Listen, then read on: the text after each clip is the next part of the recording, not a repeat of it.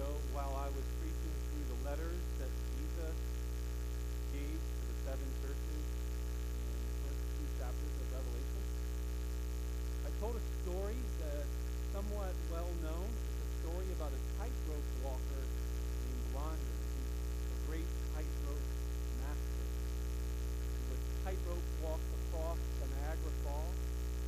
He would do it frontwards and backwards, like basically doing cartwheels. I don't know if he really did, but you get the idea. This guy was phenomenal at the tightrope and so confident in his ability that he challenged all of the onlookers. Who would dare come on my back and I'll walk you across? Because he says, who thinks I could do it? And they all say, of course you could. Now who's volunteer? And so the moment of truth, you say, oh, I believe, that's true. And then faith means, do you actually step out onto the rope and climb on the guy's back? That's true faith. And so a few months ago, I used that story as an illustration for true faith and trusting that God is going to hold you and keep you and get you across. And you can believe and trust in Him. And the only thing that you need to do is just hold on to God. If you try and save yourself when the winds blow and you're feeling, oh, no, I'm going to fall. Like at one point, as the story goes, a guy did come and climb on his back. And as they were on the tightrope in the middle of the rope, the wind started blowing, and he's like trying to compensate, and Blondin stops and he says, no, stop. Don't move anymore. Just trust me. Just hold and cling on to me. I'll get you across. But if you keep moving, you're going to mess this thing up. We're going to fall. It's a really good illustration of saving faith. But as I thought about that story, I thought this is the perfect moment for me to explain one step further for you. What if halfway through, the guy doesn't just try and compensate his weight, but he looks down at Blondin, the great tightrope master, and says, hey man, I'm watching you, and I think I can do this now. How about I climb off right here, right in the middle of the tightrope, and I just go the rest of the way myself? That would be idiotic, right? Like, no, you're not the expert. I'm the expert. Hold on to me. You're going to make us both fall if you try and climb off. Like, this is terrible. Don't do this. That very point is the point of our passage. That's the big idea of Galatians 3, 1 through 9. If you have climbed up onto Jesus' back, metaphorically speaking, and said, look, I'm going to trust you to cross the raging waters through the storms of this life, and Jesus, you will get me home. Do not halfway through climb off of Jesus and say, hey, I'll take care of it from here, Jesus. That's not how this works. It's Christ alone from the beginning to the end. That's the point of today's message, because that's the point of today's passage. So if you would, turn with me to Galatians chapter 3, verses 1 through 9. In Galatians 3, 1 through 9, I want you to be on the lookout as I read this passage. This is the big idea in sort of theological language. Sanctification, that's the bigger word that we use to talk about growing more holy, growing more like Jesus, becoming more Christian. We don't just arrive when we believe in Jesus. There's a journey across the tightrope. And so that journey is called sanctification. Sanctification, in short, this is what I want you to see. It is the art of getting used to your justification. What you're going to see in the passage I'm about to read, we're going to be on page 973 in the black Bibles around you. When I say chapter 3, that's that larger number, and then we're going to read the smaller numbers, the verse numbers, 1 through 9.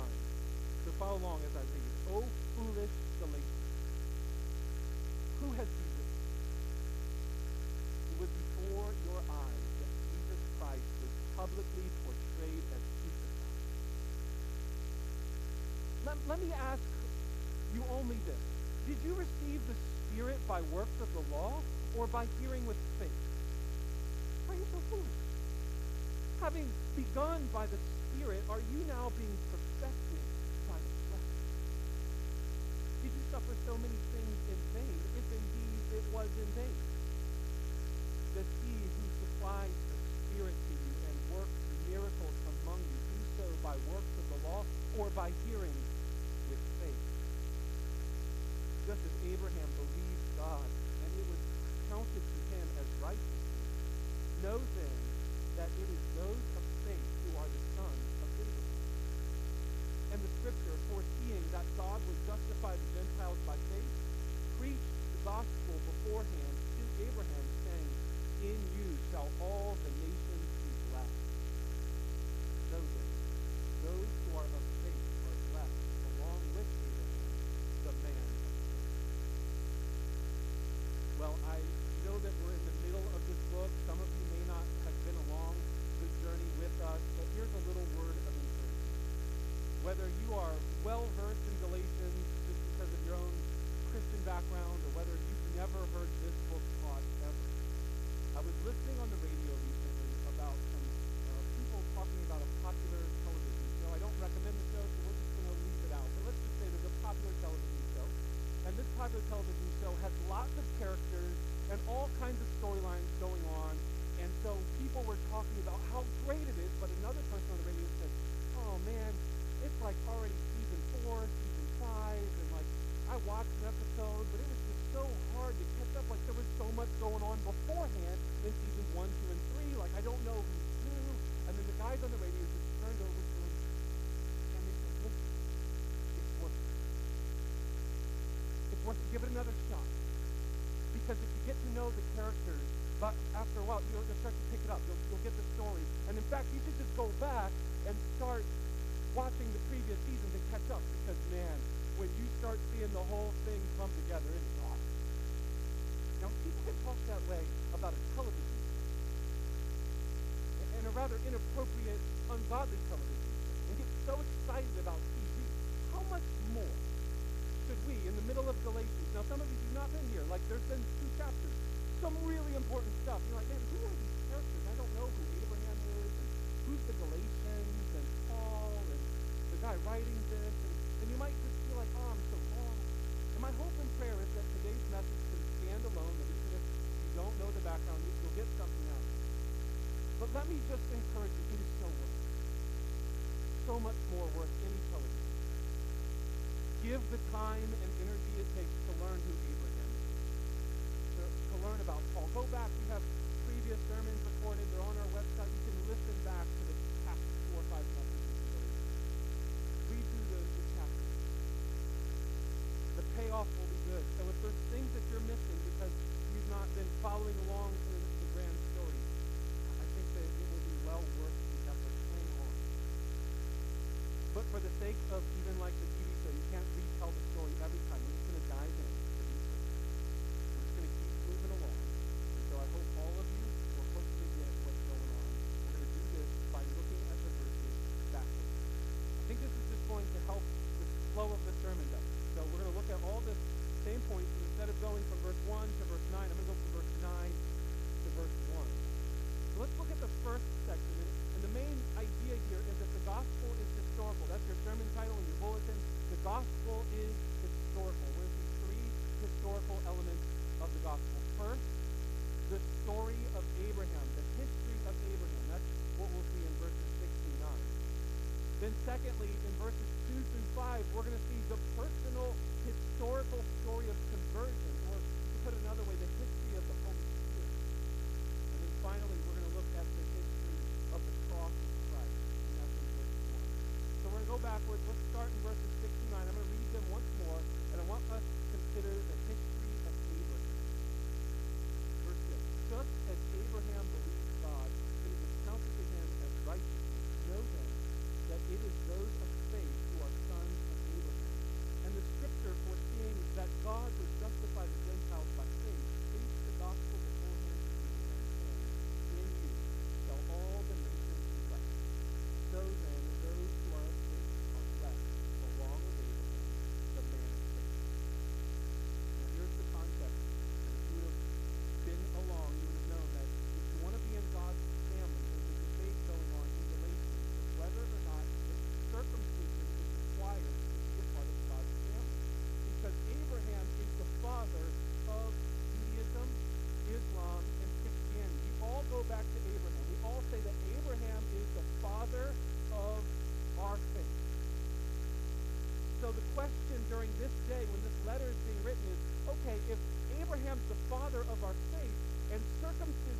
a sign that you're connected with Abraham and his family, well, then we should probably have to get circumcised, right? That's what's going on. And he's saying, no, you do not have to be physically born or physically circumcised to be in Abraham's family. Let me show you that Abraham was not made righteous by his circumcision, but by his faith. That's what he's saying here in this passage.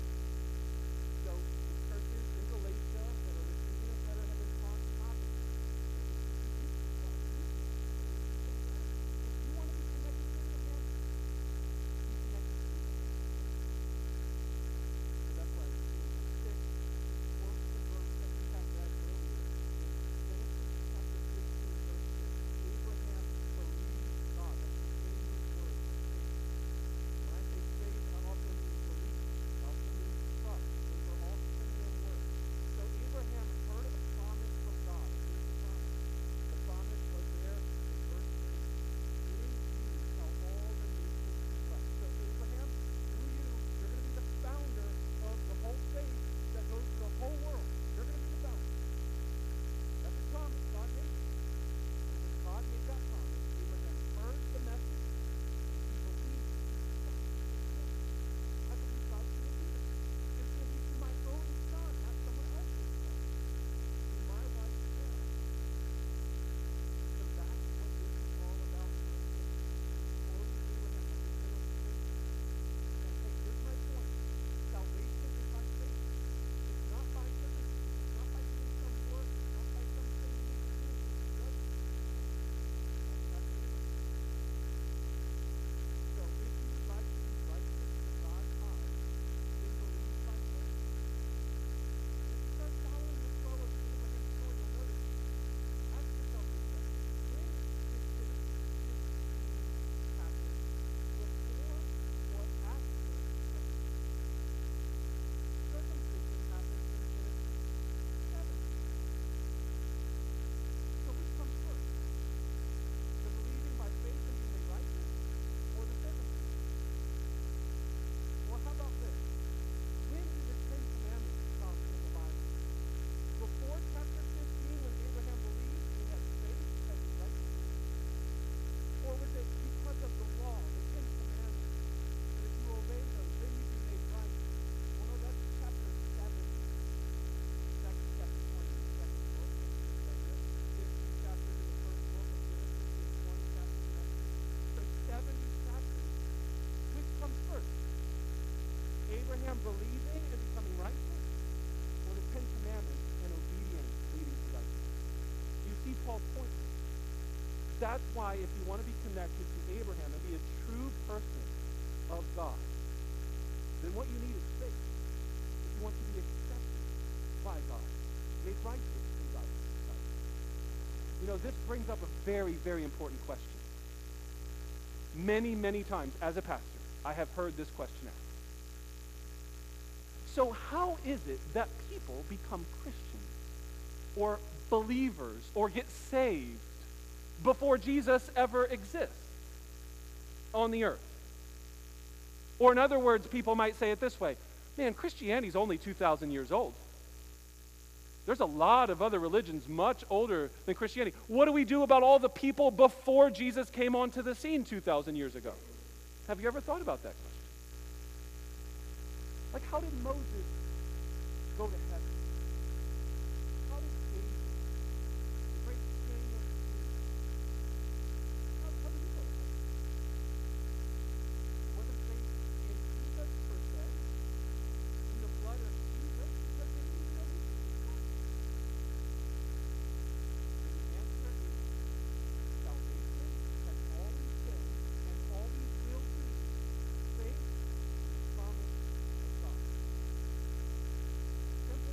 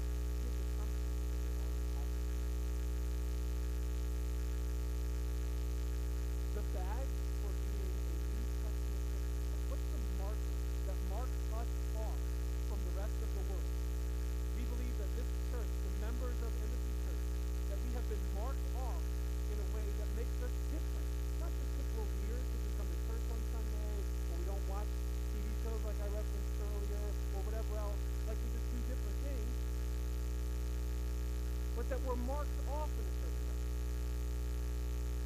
Is it circumcision? No, it's not circumcision. We're marked off by the Holy Spirit. And that's why we do the things that we do. That's why we believe the things that we do. So the New Testament badge that you can assume that every single person in the church has is the Holy Spirit.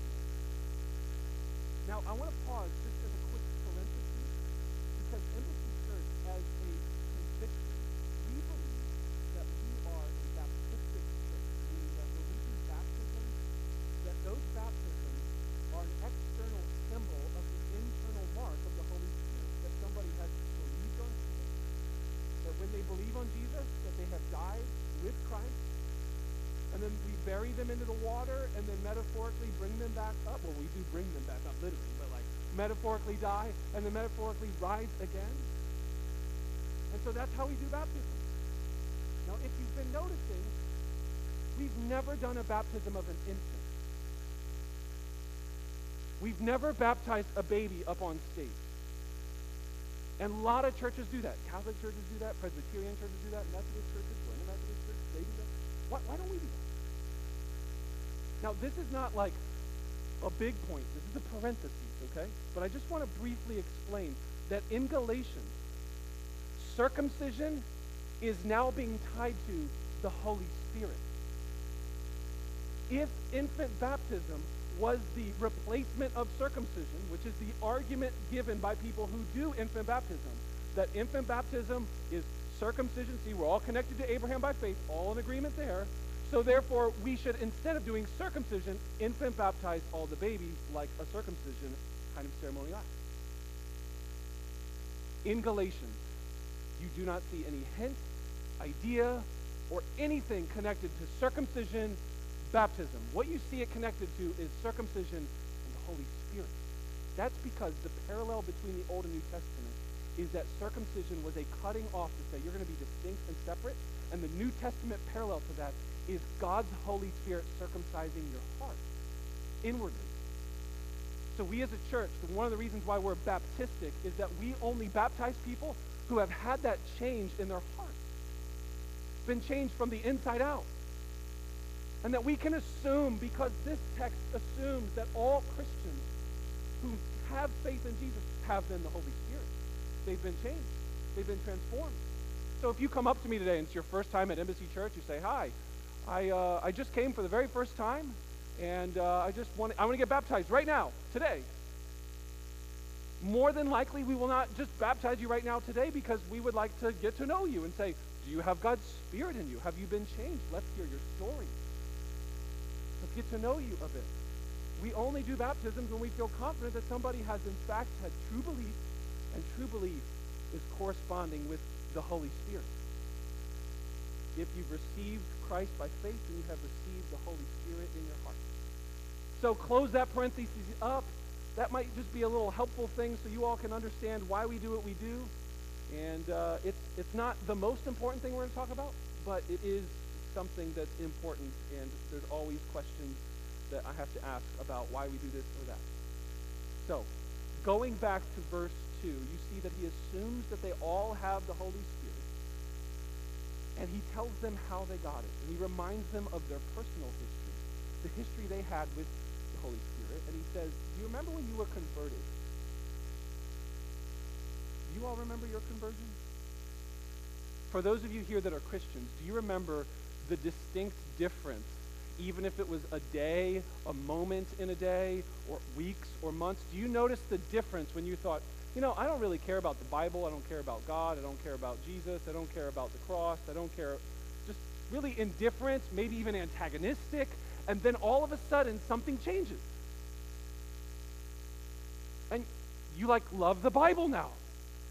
Maybe some of you are here at church today, you're like, you know, there's 1,000 other things that I would have wished I would have done in the past, but now this is the place I want to be. I look forward to Sundays. You know, people tell me that, and I don't think it's because of me. I don't think it's because I'm preaching just amazing sermons. I think they just love the Bible. They love God's Word, and they found a church where we're just going to read the Bible, we're going to sing the Bible, we're going to preach the Bible. They're like, I want more Bible. Like, what does that? How does that happen? How does somebody go from, I don't care about the Bible, to, I love the Bible? Has that happened to some of you? I think it has, right? That's called the Holy Spirit. Now, how did that happen? Was it because you started finally obeying the Ten Commandments? Was it because you finally got your act together?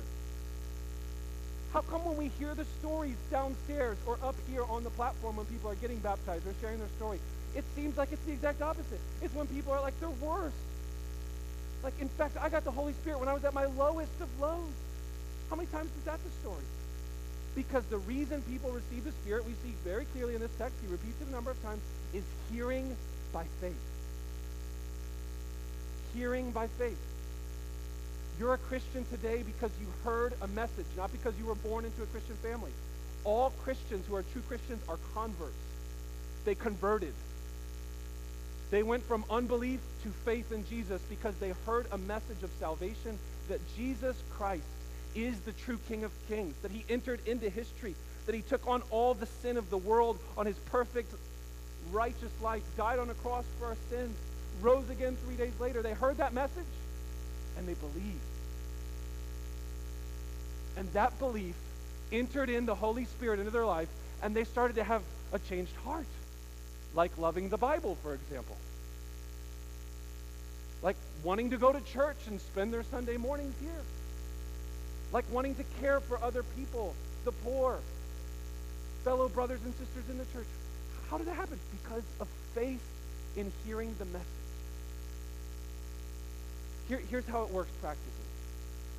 I hope this is happening week in and week out at different various levels at this church, but this is the way it works. The message gets preached, it gets sung, it gets read, it gets heralded week in and week out. And for me, when I hear this message, it starts changing my heart. Because I start to think, man, if the God of the universe has treated me this way, and I'm so incredibly undeserving of that love and grace and forgiveness, what I deserve is so much worse than that. But that's not what he gave me. He didn't give me what I deserved. He gave me grace and love, and he gave me Jesus. If he did that for me, my heart just starts overflowing. I just want to help people. I want to love people. I want to serve. I'm happy to give my time to someone. I'm willing to lay down my life for you on a day-to-day level because Jesus already laid down his life for me. Has that happened to you, friends? Now, what led to those good works in my life, in your life? Hearing by faith. The message we preach isn't, now go be a good Christian, love your neighbor. It's, Jesus loved you when you were his enemy, so go love your neighbor. Jesus came down and died for you, so die for others. Because you will never, ever die in such a way that compares to the cost at which he gave. Do you see how this works? Hearing by faith is the way that the Holy Spirit comes into our lives, and therefore it is the way we grow as Christians. I love the way this phrase says this. Look at chapter 3, verse 4. Sorry, verse 3. Chapter 3, verse 3. Are you so foolish? Having begun by the Spirit, are you now being perfected? Now, this word perfected just means growing to fuller completion, meaning you're not did any of you feel like, yeah, I'm done. I have no more moral improvement, no more needs to work on me. I'm a finished product. So if you think that, then you are obviously not a Christian. All Christians need to humble themselves and first and foremost realize, I'm a sinner and I have a lot of work. There's a lot of mess going on in here. And so that's what's being referred to here. It's this idea of completion, not perfection as in like you're completely perfect, but rather that you're growing wholer and more complete. And so that's the phrase. So are you foolish? If you began this Christian walk by the Spirit, by hearing by faith, why are you now trying to grow in Christianity by works of the flesh, by trying and doing something externally? That's not how it works. You don't manipulate your hearts to just say, okay, I'm gonna love my wife better today. I'm gonna do it. Is that love?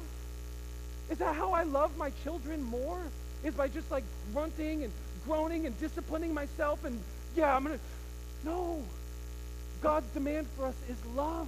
And the only way you're going to grow in love to love God and love your neighbor is if he changes your heart.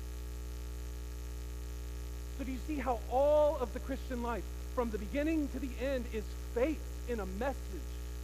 Faith in the message of the gospel. So as it's been so well illustrated, the gospel message of Jesus Christ coming down, becoming a human, dying for your place, that message, that is not the ABCs of Christianity. That is the A to Z of Christianity. It is not the diving board, which we like, okay, I'm going to jump into the Christian swimming pool and I'm going to swim around in all these other things that aren't related to the gospel. The gospel is the pool we swim in every day. It is not the Intro 101 class. Okay, you want to get into Christianity? Take Gospel 101, and then now you can become a Christian, and then we put that class aside, and then we do all these other classes about the Bible and apologetics and about comparative religions and about moral things. No. The school you are in every day, every class is the gospel. Do you see what I'm trying to say here? So many times I feel like people misunderstand this point, and it could be some of you here today. When I preach about Jesus, week in and week out, that is not the time for you to tune out and be like, okay, yeah, I got that one. I heard that one. Oh, he must be oh, there's some new visitors. Oh, he's probably just talking to them. They need to hear this right now. I'll pray for them right now. No, I'm preaching to you. All of you. If you are not of faith, you need to hear that the only way to be right with God is through Jesus alone, not by your works. And if you are a Christian today, you need to hear that it is only by the righteousness of Jesus that God is pleased with you. You need that every day. So this message gets preached weekly, not because I just can't come up with other good things to preach. Well, what are we going to give them today? How about the gospel? Well, they heard that one last week. Let's give them something different. It's because we as a church are convinced and committed, not just me, but your elders and the congregation members, we're convinced that the kind of church we want to be is a church that believes this point. We do not begin by hearing by faith and then just say, okay, now I got the rest. Blondin, I'll take over from here. Let me walk across the tightrope myself. No. We desperately need the Holy Spirit to change us every day. I feel like the older I get as a person and as a Christian, the more I'm realizing how important the Holy Spirit is. And this is the first time that we're going to see this in Galatians, and you're going to hear it again and again as the book goes on. Galatians is going to hammer this point home. The opposite parallel of circumcision is the Spirit. Depend on the Spirit to change your heart. Is that your view of growing as a Christian? That we depend on the Holy Spirit to change us. This week I had a practical conversation with somebody not in this church, and they were saying, Pastor Phil, I messed up, man. Really messed up. Should not have said what I just said to somebody, and they're a really close friend, and I'm feeling terrible about it, and I'm really afraid right now of the consequences of what I just did. Now insert in your story, right? You ever been there? And one of the things I encouraged this brother with was to say, this person that you hurt, do you believe that they're a Christian? Yeah, of course. Do you believe they have God's Spirit in them? Yeah. Then trust that God will lead them to forgiveness. That's not a normal thing. Flesh, the normal reaction. I heard what he did. I'm like, yeah, I said normally, they're going to think you're terrible. They're going to think you betrayed them. They're going to be upset with you. That's the natural reaction. So don't be surprised if that's what you get. But I think you should hope beyond that supernatural miracles changing and transforming from the inside out by the power of the Holy Spirit. Do you all trust that? Do you believe that? Isn't that why it's so good for us to hear stories of conversions? This is why we gather before church, downstairs in the breakfast area, and we hear stories every week about God's Spirit moving so you can be reminded of the power of the Holy Spirit. I love the story you heard today from Jenny. Stroke, almost died. Everybody's saying, there's no chance she's going to live. Okay, she made it. Well, that was a miracle, but there's no chance she's going to have any ability to do anything. she's just going to be, vegetable state, like no ability to walk or talk or whatever. Oh, well, a miracle again. And what I love about their story is the fervent prayer of Christians. Do you believe that God answers prayers and sends the Holy Spirit and still does miracles? That's in our text, isn't it? Does he who supplies the Spirit to you and works miracles among you do so by works of the law or by hearing by faith? Is it because Jenny was just, well, she did a good job this week, so we'll give her a miracle? Yeah. No, faith. God, we know she doesn't deserve it. We know. But we trust. We trust that you're the God who says you care for us, and we trust that you have power over all things, and we're praying now for a miracle. And he got 1 and 2 miracles. You see what I'm saying here? It's important that we do not overdo this. Many Christians today have gone across the boundary of, it's all about experientialism. It's all about trying to muster up the Spirit. No. The Spirit comes very simply, preach the gospel, hearts warmed and transformed, pray by faith. God does all kinds of things, but we don't need to have an experientialism where it's all about like, well, nobody got healed today, so guess the Spirit wasn't with us. That's overdoing it. We can affirm that the Spirit of God has power to not just heal people, but has power to change and transform, and he can do that slowly and surely as we keep preaching the gospel week in and week out with little baby steps. Don't you guys think it's miraculous if somebody's been betrayed, like that phone call I had earlier this week, and they respond with forgiveness? Is that not miraculous? What? Why would you do that? I just heard this week a story about a guy that had his daughter killed, and he goes publicly and tells all the people that had the daughter killed, I forgive all of them because I'm a Christian and I believe. Like everybody was just, like it was this amazing story of forgiveness. That's supernatural. That's Holy Spirit. So he reminds them of Abraham to see that his history, the history of the Bible, is about faith. And he reminds them of their conversion and tells them, now you're growing in Jesus.